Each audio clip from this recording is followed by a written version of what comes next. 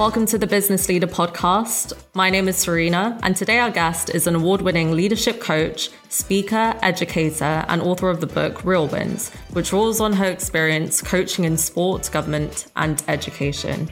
She has had roles spanning across these sectors and has transformed the lives of professionals, young people, athletes, and the internal culture of many organizations. Thanks for listening to the podcast. Don't forget to subscribe to receive the latest episodes. We'd love to hear your feedback. Email questions@businessleader.co.uk to get in touch. And now it's time to welcome Michelle Moore to the podcast. Welcome, Michelle. It's a pleasure to have you on the podcast. Wonderful to be here. Good afternoon to you, good evening, good morning to all of the listeners. And thank you very much for the invitation, Serena. Thank you for joining us. Just to kick us off, I want to ask you about your experience throughout your life that have led you to this point. So kind of from your school age, perhaps, what did that look like and how did those experiences impact what you do now? Yeah, great question to start us off with. So basically, I am a former athlete. So from the age of 9, I was doing athletics all the way up until my mid-20s. And for me, athletics was just this amazing thing in my life. And a lot of the lessons that I learned from my sporting days are the lessons that I've translated into my professional career. So as a young woman, as a young Black mixed woman, I was somebody who found a great deal of comfort within sport and within athletics. It was this kind of very identity affirming place where I was among people that looked like me. And so my identity became wrapped up in my sporting success and in my sporting losses, right? So I lost a lot of races. And so sport afforded me these amazing gifts of resilience, of understanding the power of mindset, of understanding focus and what it means to really win. And what do we learn from our wins? And most importantly, what do we learn from our losses? And so I talk a lot about loss and failure and adversity and how we overcome those in our lives. And I was very fortunate to learn those life lessons early on. But you overlay that with my sense of identity as well. As a young brown-skinned woman, my sister and I'm a twin, so it's a beautiful thing in my life. So I often talk in the plural. My heritage is from Guyana and from England. So my gran came over here on a boat with 3 children, one of those my dad, who was 3 years old. And she toiled and she sacrificed for our lives to be great, for us to have as many opportunities as possible.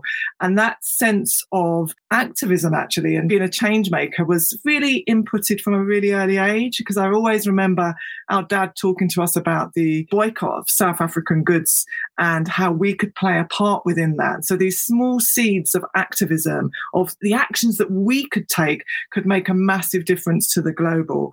And that has been a part of my career journey. So I became a teacher as my first job. I wanted to be a positive Black female role model. And that was really important to me in terms of, redefining some of the ways in which we see the lack of real ethnic and cultural diversity within the education system. And then I went on and worked at a football club in the Charitable Trust. I worked for Charlton Athletic Race Equality Partnership as a sports development coordinator, using sport and race together to actually connect with communities and empower them through coaching qualifications. And all of this was related to my identity and my sporting mindset.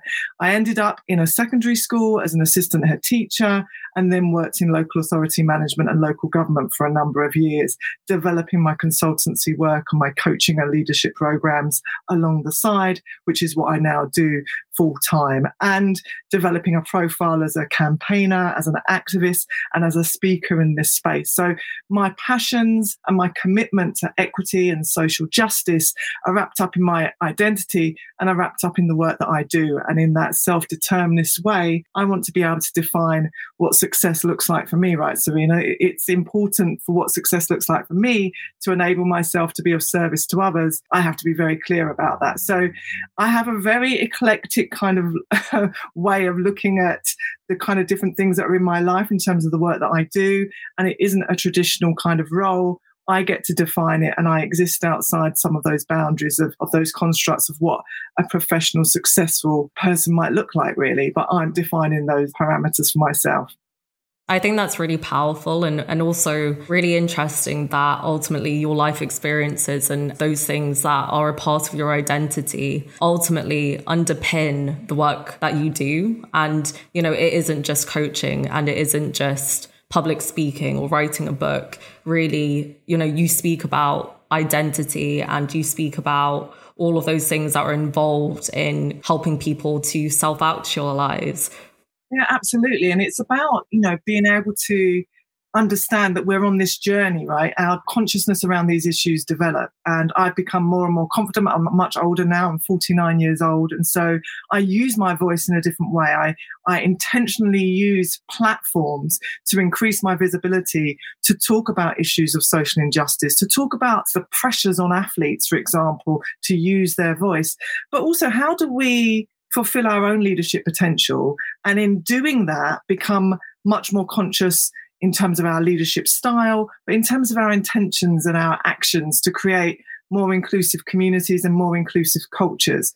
And so when you're working from that space where you're very rooted in your identity, you become very clear about where you have your greatest impact, right? And so throughout my career, it's taken me this amount of time, if you believe that, to be able to be very, very focused around what is it that Michelle Moore brings to the party? What am I bringing?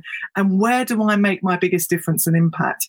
And that is by turning up and having individuals in front of me and coaching them to the biggest realization of who they never thought that they could be, right? And that's so exciting. And it's such a privilege, actually, to be a part of that journey. And when I'm talking to people, it's really about what is it that they want from themselves to understand what success looks like, not about the racialized and gender tropes that their organizations may be overlaying onto them, not fulfilling the stereotype, not doing something that your parents might be expecting you to do.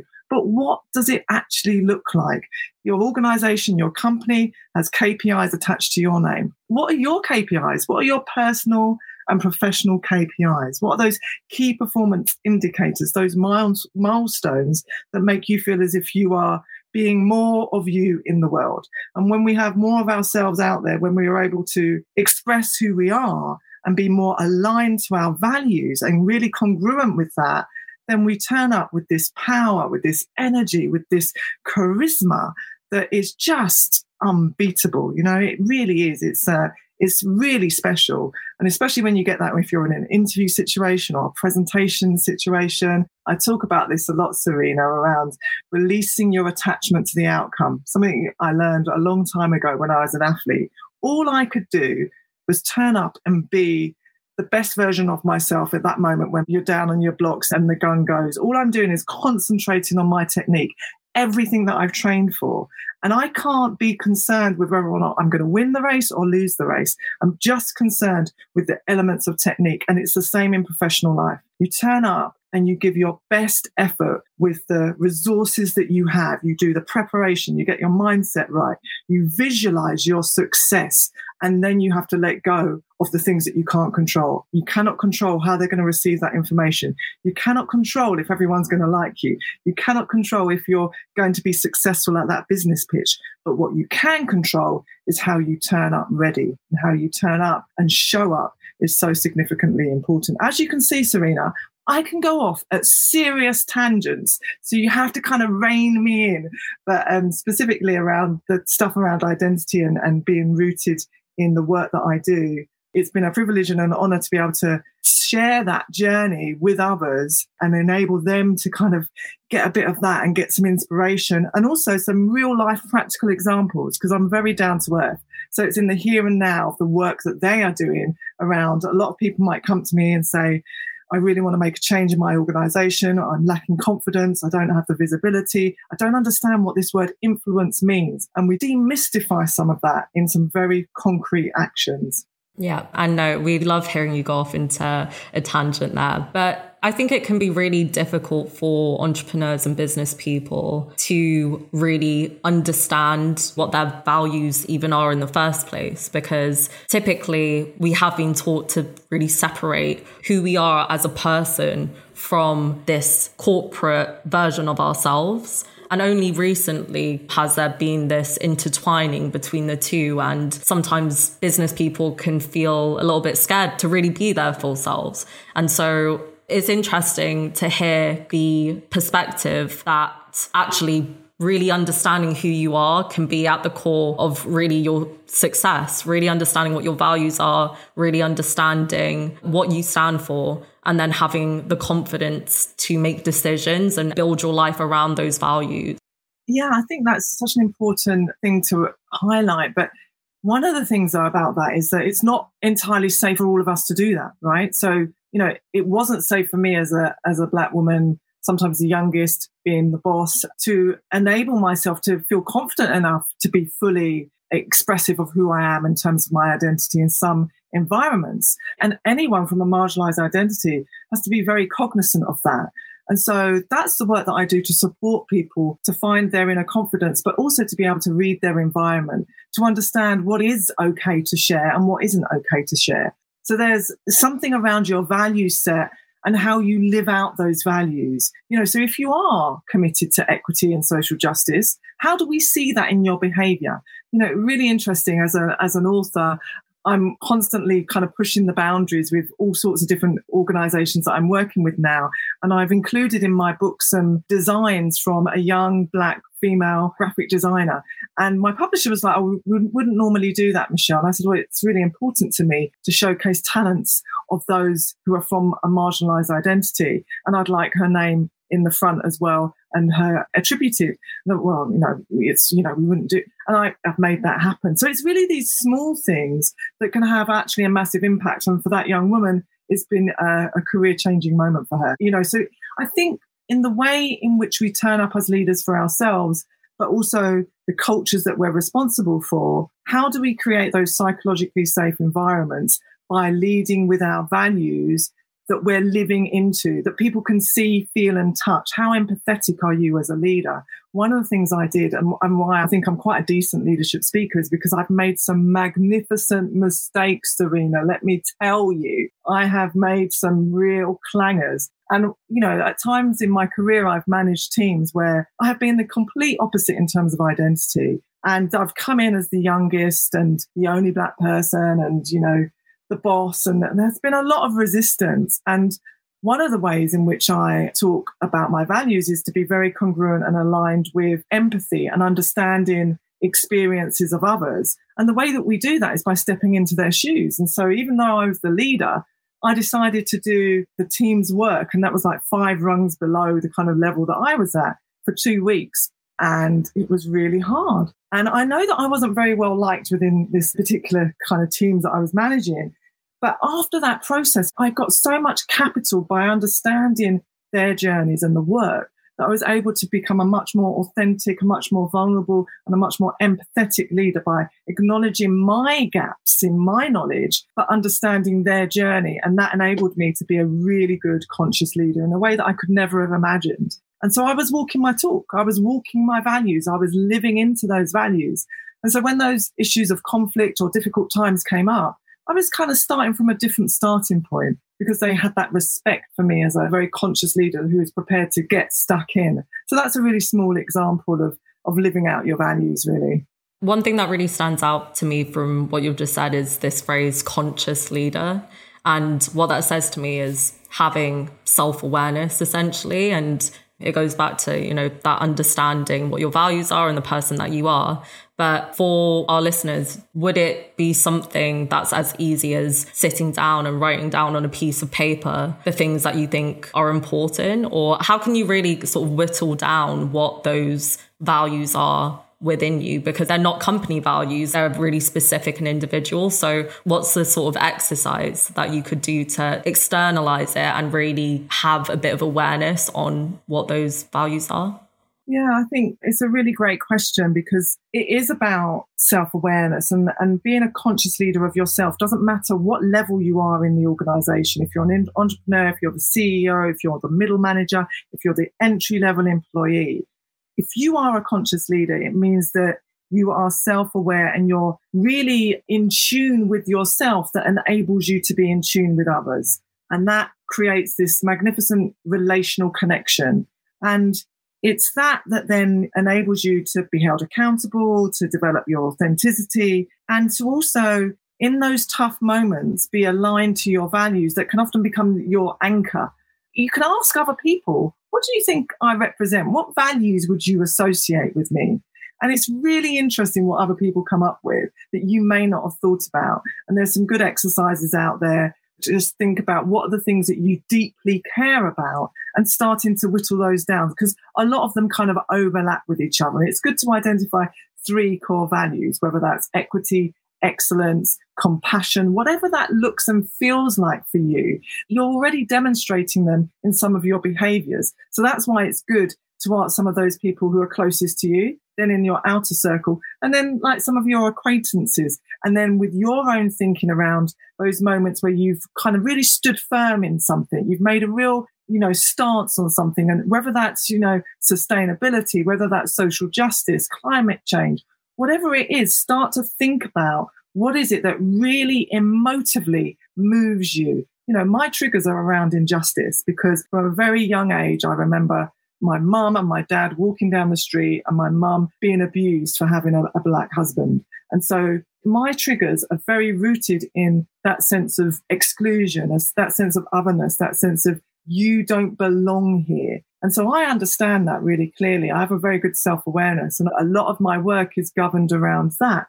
But what is it for you? What is it for you, Serena? It will be something different that's related to your identity. And I think getting clear about that enables us, even in those toughest moments, sometimes they're the only things that we can hang on to. And they give you such a source of support. And in my book, Real Wins, I talk about standing tall. I'm 6'2" for the listeners. And I talk about standing tall in those moments when we feel under threat, when we feel challenged, or when we are minoritized in a particular way. And often we get that from tuning into our identity, tuning into those that have come before us, that have kind of struggled for us to be there. But we tune into what's important to us in those moments. And those are our values in those very difficult times. Yeah, definitely. That's really powerful. I just want to touch on something that you said earlier on about the importance of defining what success looks like in your own terms, and really just kind of pick apart what you mean by this and why that's so important. For those of us that are in environments where we may be the ones that are different or marginalized in some way, and for those of us that find ourselves discontent, we want to be in a space where actually we feel as if we're in charge of our own lives, right? That we are being determinist in the opportunities that come our way, and that we're in charge, that actually we're not just reacting to what happens to us, but we're responding in a grounded way where we have a bigger strategic picture for our lives. So when people come to me and they talk about what's going on and the challenges that they're experiencing, being mansplained, undervalued, being unseen, all of those things, I ask them, what's the big vision? What's the picture? What are you working towards? And often people don't, they're just like, oh, well, I'll stay here for another 2 years. Oh, so you're going to stay in an environment that you've just told me is crushing for 2 years, right? What's the plan? And often people haven't done that. They haven't thought about the entirety and the totality of their lives, because we're not defined by just this professional working life. We're defined by creating harmony between our personal and our professional, right? And so for me, that getting clear about defining success is having a loose plan around what are you working towards? Well, when you start to ask people, like in the next 4 or 5 years, I want a family, I want to be able to travel, I want to be able to make my difference in the world by doing this. And I'm like, well, okay, where you are right now isn't taking you towards that. So let's look at what success actually looks like for you by defining what it is that you want in your life. And sometimes we have to start with what we don't want, right, Serena? We have to start with, I don't want this, this, and this. And then that helps us to get clear about what we want. And I often talk about creating visions for yourself, whether that's through a PowerPoint, a vision board, or I do something that I love to do every year, which is an intentions letter, where I write out everything that I'd like to happen that year. And I let my mind go wild with whatever that is, whether that's speaking on a stage to 10,000, looking like, $1 million, to meeting the man of my dreams, whatever it is, right? And I write it down as if it's already happened. And I live into that letter. And I love doing it. I put the candle on, I put some music on, and I enjoy doing it. I address it to myself, and then I give it to somebody I love and trust. Usually my sister, but one year she lost it. So I give it to my mum now. She sends it to me a year later. And I then look at what has happened throughout that year. And honestly, I've forgotten what I've written in that letter. And 70 to 80 to 90% of what I've written comes to fruition in some way. It might not be literally. And so there's something powerful about defining your visions and thinking about what success looks like for you on your terms, so that when a job interview or an opportunity comes along, you're clear, well, actually, it might look really seductive and brilliant on paper, but is that really going to take me forward in the vision and the direction that I want my life to go? Maybe not. Or maybe it is. So you become clearer so that you're in a space of responding rather than reacting. And so therefore you get to redefine boundaries. And I talk about that all the time. The boundaries that I'm working towards within being an author, within being a consultant and a coach are the ones that I'm now defining for myself. I'm creating change by saying, actually, I want to do it this way because this is related to my identity and my values. And this is what I want to do. So, you know, the way in which I've been stereotyped through my professional career as aggressive, as too assertive, as just a bit too much, you know, those kind of racialized and the way in which it intersects with gender is a tropes that I'm not interested in. I absolutely create my possibilities and reimagine my possibilities outside of those limited societal expectations. And that's why I get my most joy. And that's where I find the most amazing, exciting programs and projects out of being authentic and about being transparently me in the world. I manifested, actually, I created a whole billboard campaign with Clear Channel for my book, Real Wins. I was up on the Chiswick flyover, this massive billboard with Real Wins on my face. And it was in 21,000 cities up and down this country because I was so committed to this work and what I wanted to be and who I wanted to be in the world and how I wanted that to come across. And the vision that I have for my work is at a really high level. I was able to be, by turning up and by being me and connecting with like-minded people, it created magic and opportunities that came along like that. So redefining boundaries, defining what success looks like for you is so important because in one of my chapters, I've got a title that is to be CEO or not CEO. So often people are saying to me, we'd like you to apply for these roles to be a CEO, Michelle. And I'm like, I don't know why you think I'd like to be a CEO. I'm the CEO of my own life, of my own business. Thank you very much. But that's your idea of success. It's not mine. And so for some people, it's reaching a middle management level and staying there and having an outside business that's amazing or having a beautiful, enriched family life with travel as a part of it. You get to define it. You're in charge. And so much of the time, we're just reacting to what's happening around us rather than consciously thinking we are the leaders of our own lives. We can take control and we can take powerful decisions in ways that we have no idea, really. It's a really amazing way to think and approach life in general. And in terms of redefining what success is, I think specifically within the business world and amongst business leaders, there is this sort of culture of being really high performing, of kind of having this lifestyle that's, you know, you get up at 5 a.m., you go for a run, you come back, you're working until late in the evening. And especially on social media and through platforms like LinkedIn, because you're seeing everybody else doing it, you can sort of feel like you should be doing it as well. Do you think this culture is quite problematic? And how can a business leader really cultivate what success is to them and what a successful outcome is to them as well? I think there's something about how we turn up in our fullest selves.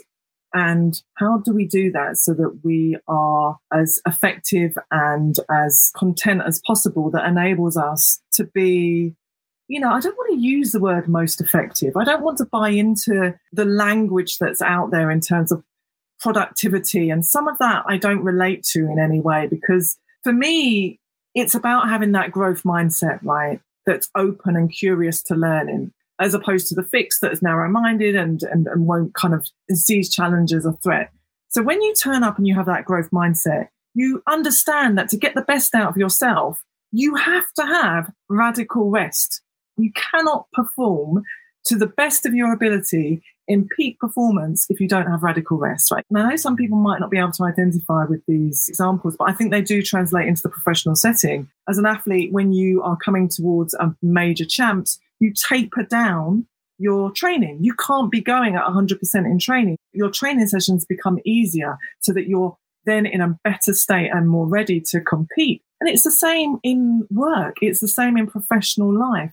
We know that if you are more grounded, if you're more centered, if you are doing those things to enable you to feel more of you, you turn up in a way that's actually much more powerful, much more fulfilled.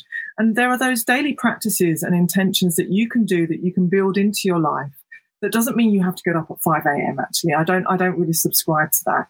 It means that you find a way that works for you, that brings out the best in you. So I know that I have to do things in terms of my daily rituals that enable me to turn up and give my best to you today, Serena. You know, if I haven't meditated, if I haven't journaled, if I haven't done my 10-minute power walk in the mornings, I turn up, but I'll be a bit more afraid.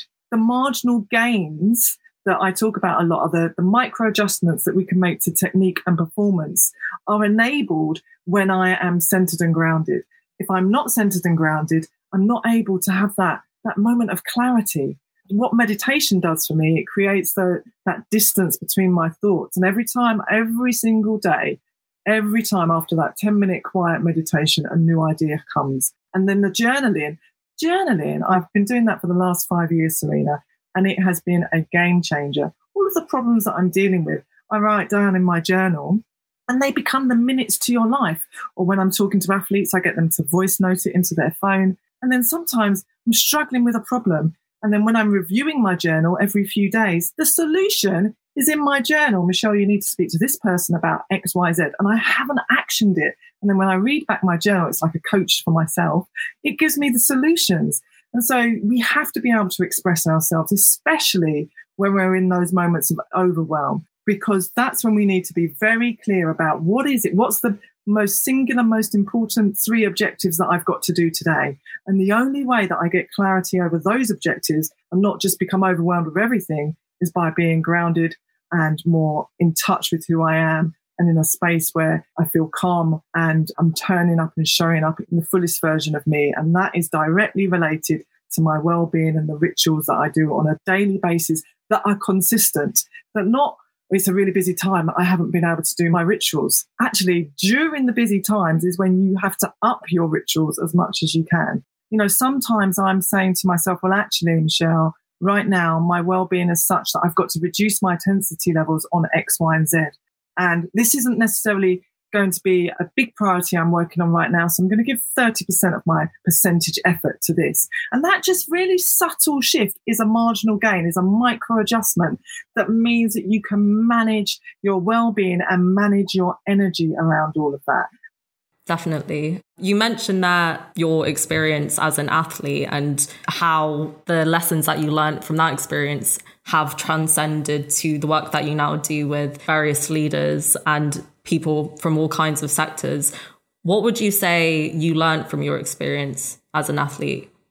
Well, I never made it to those international heights that I would have loved to. I trained with amazing athletes. I had incredible coaches. I trained out in the US for a little while, but I never really made it because I had the talent, but I didn't really have the right mindset at that time. And one of the things that I learned mostly was about resilience, and it's how we have that resilient mindset. And what sport teaches you is that, you know, you might lose on the track at the weekend. I might have lost my 400-meter race, but I was still turning up to training the following week, right? So in the hope that I would have the potential to win the following weekend. So it was literally a lesson in dusting yourself off, processing the loss, and then moving on as quickly as possible because you wanted to be in that readier state.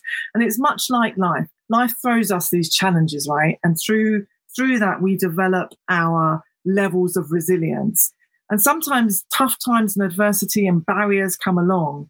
And what we find is that we're in a space where we are having to kind of come up with these life coping strategies to deal with it. And when we do, it reveals to us strengths that we never realized that we actually had. And if we're open enough to really understand that, the next time it comes, we're enabled to deal with that loss or that adversity or that failure in a different way. It's like we transform our future because of that systemic resilience in us. And a lot of us are just not in that space. We're thinking, why me? Why has this happened again? Rather than asking ourselves more life-affirming questions around what's the lesson here? We have to give ourselves time to process stuff, emotively, but we have to get to that space of what's the lesson.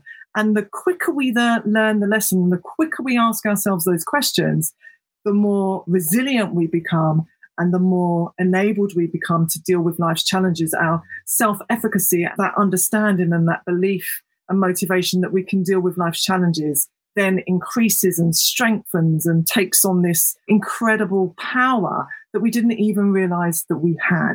And I think that's what we learn from our tough moments. And that, to me, is really, really important. And we often have evidence in our lives that we've dealt with issues and, tough times before, but we often forget that when they're in the midst of the next kind of crisis. So sport has given me those life lessons from a very early age. And I think that's what translates into understanding how we can manage and transform our futures by understanding how failure affects us and the mindset that we adopt for our future based on the learnings that we've taken from those really tough moments.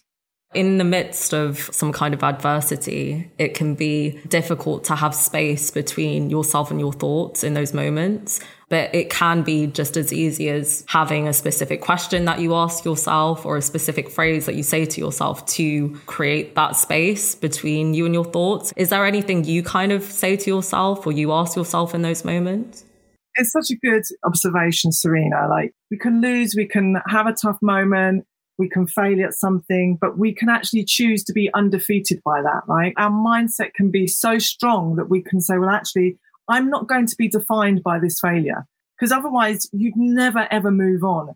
And so there is a great technique where you can kind of count back 5, 4, 3, 2, 1. You're disrupting your negative thought and you can anchor something positive. You can anchor a positive memory. I often think of my gorgeous niece. I think of something that's really empowering, whether that's you've got this, you can handle this, you're a boss woman, you're a badass, Michelle, you've got it. Right?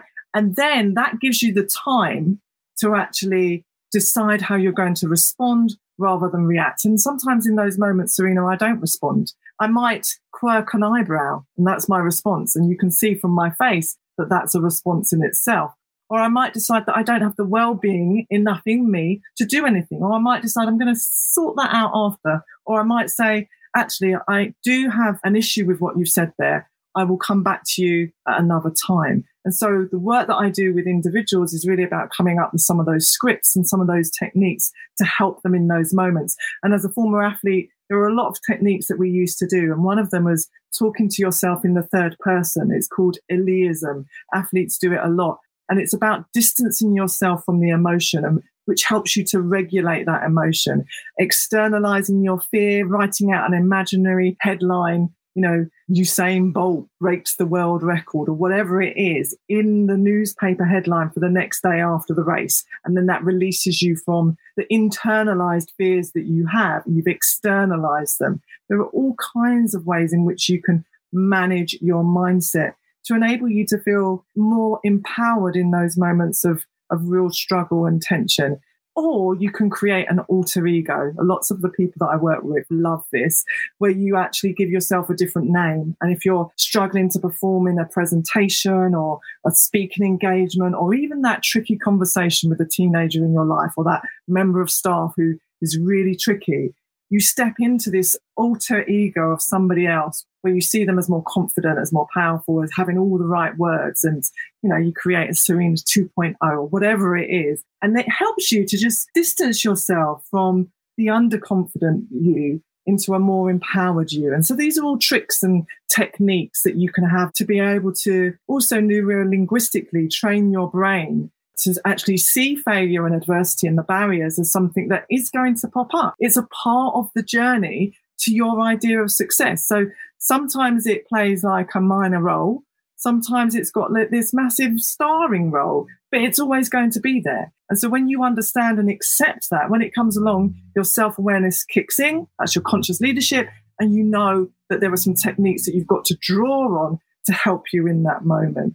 So I think those are a few techniques that could possibly help some of our listeners today. Within business, it's spoken a lot about the lessons learned from failure and how important failure is in the journey to success. Also, how important it is to build resilience and that kind of thing. But what kind of lessons can we learn from the wins? So you mentioned there that, even during your experience as an athlete, you did learn things from the wins as well as the losses. So what can you learn from a win then that can be utilized? Well, that's such a good question, Serena. I'm never asked that. I'm always asked about the losses. Well, I think for me, it's about really standing in the success of that moment. Like, what happens is when we have this goal and when we have this ultimate achievement that we want and we achieve it, we spend such a small amount of time standing in the success. We don't mark it. We don't find ways to celebrate it. And I learned this quite a while ago, actually. In 2016, I won an award, which was the Precious Award, which was for women of colour, and it was for being an outstanding woman in sport. And it was such a surprise to me because I was up against, acclaimed athletes and sports coaches. And I was a consultant, a leadership coach, a non-exec director in sport, doing work behind the scenes. And so to win this award was a really big deal. And I got some advice on the evening from a judge to say, Michelle, really stand in your success, really shout about this. And I was like, oh, I'm not sure. I don't want to appear as if I'm showing off. And he was like, Michelle, no. And he said, you have to actually own it. And it was such good advice. I wrote an article about myself. I got it printed in the newspaper. I put it on everybody's websites. I sent it out throughout my networks. I put it on social media.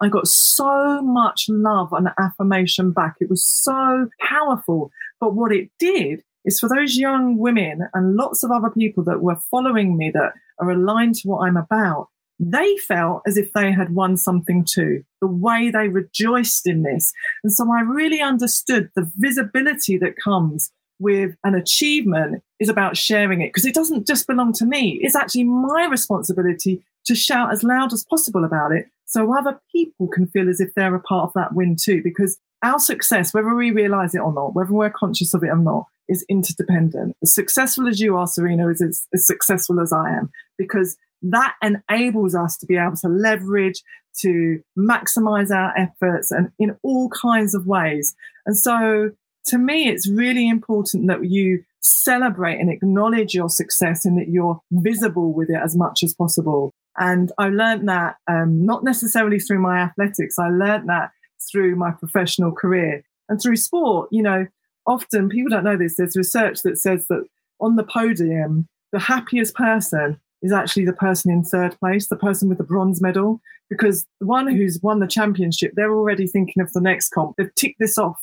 The silver medalist is gutted and upset that they haven't got the gold. And the bronze medalist has come through to win against the odds. And they're so inspired and happy to be there that research has shown that they are the most content on that podium. And so if you do something amazingly, if you achieve your own idea of what success is, and sometimes that's the smallest thing, that is, somebody smiling at you in a way that is a knowing smile. That's a nod of recognition, a salute that they respect your contribution in that moment. It doesn't have to be the massive accolades and titles. That's not what actually success looks and feels like. It's when I get that amazing email from somebody that I coached 10 years ago that's now in a job that they're loving, or they've broken through a life-limiting belief and something that I did enabled them to back themselves in that moment. That's success. And I put it into my folder, and Still I Rise, my, Maya Angelou folder on my laptop, and I look at that in those moments of challenge. So when you achieve something, acknowledge it, share it, reward yourself, whether that's buying yourself something small. I look at things that I've bought myself when I got my book deal. I bought myself a beautiful ring, cheap bracelet. And those are the things that give me positivity when I'm trying to anchor positive thoughts as well. And, for me, my ancestry and my heritage is very significant. And so lots of my presentations start with pictures of my grandparents, and I'm channeling their courage and their strength through the work that I'm doing. And I'm rejoicing in their legacy, actually. And I'm showing them that I'm being as successful as I can in tribute to their contribution and their efforts and their sacrifices myself and my sister. So that is a very long answer to your question. No, I mean, it's a great answer, and it is really important to celebrate those successes because, ultimately, what's the point in having all of these goals that when you achieve them, you don't acknowledge and appreciate that success and the progress that you've had? Yeah, and sharing it is so beautiful. When I had my billboard campaign, and there was a massive reveal of this massive billboard on the Chiswick flyover, I took my goddaughter with me and we reveled. She was my social media manager for the day. And we reveled in the joy of it. And when I brought some people down and I had a book launch for my book, and sharing the success makes it even more richer and even more beautiful. And even if it's a small thing, share it with one person in your life and rejoice in that moment. I'm sure our listeners will definitely be celebrating all of their successes from now on, hopefully. Sadly, we are at the last section of our podcast today. And with every podcast, we finish with a segment called Answer the Internet. And this is where we scour the internet for the questions that the public needs the answers to.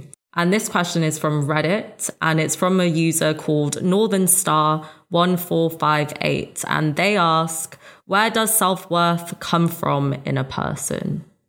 Oh, wow. You've chosen some deep questions to finish today, Serena. Thank you very much, Northern Star. Well, I think self-worth is really connected to our sense of identity and who we are and what we want to be in the world and the contribution that we decide to make. And so that self-worth is rooted in the answers that you have about yourself, and whether that's wherever you're from and however that has been, handed down to you. Some of that is through your family, but some of that is self-defined. It was really interesting. And I use myself as an example here. It was recently my birthday. I rejoice in my birthday every year and I celebrate myself. And my dad said to me in this card, "You're dynamic, Michelle." And I was like, that's a really odd word to write in my birthday card. And he explained that there's nobody else in the family like you.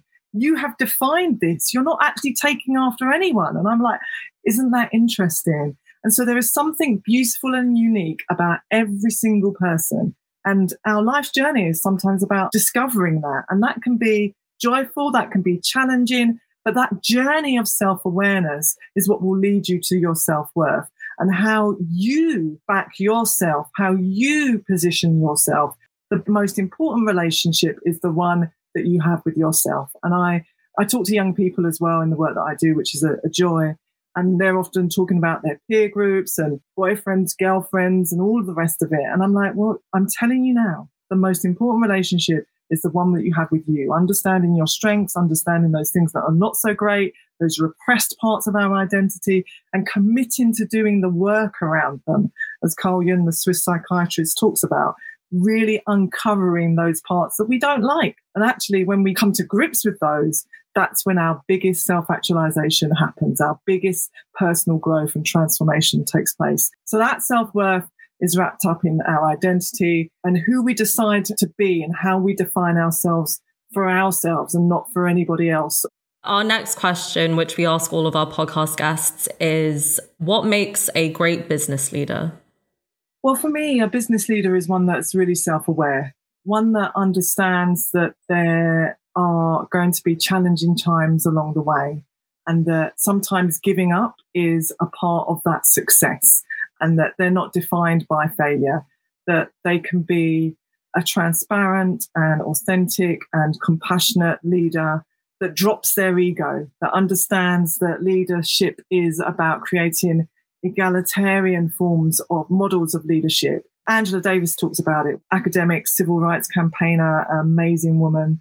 She talks about how we can become more leaderful as individuals, and then we create these collectives of leaderful individuals that can create masses of change. And I think that is what a leader is about. It's about bringing out the potential in you and enabling you to be your best version of you that enables others to be that same way. And that comes from the modeling that comes from yourself, but it also comes from how you can be of service to others. So the mistakes I made as a leader is because I wasn't placing the importance on that. I was only ever as good as however my team were. So I had to really understand that I had to serve their best efforts? What's going to bring out their potential? How can I create really innovative mentoring programs? How can I enable them to work shadow somebody they really are inspired by? How can I challenge them in terms of really understanding their strengths and not by just overlaying what my ideas for their success and progress is, but really getting underneath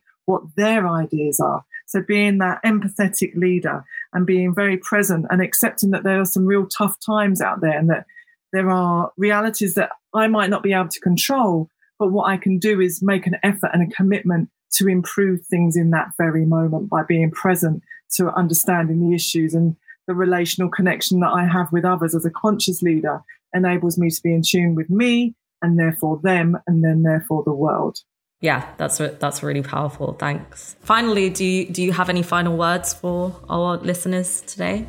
Thank you, Serena. I do want to point people towards my book, Real Wins, and it's out in paperback as well. It's about race, leadership, and how to reach your full potential.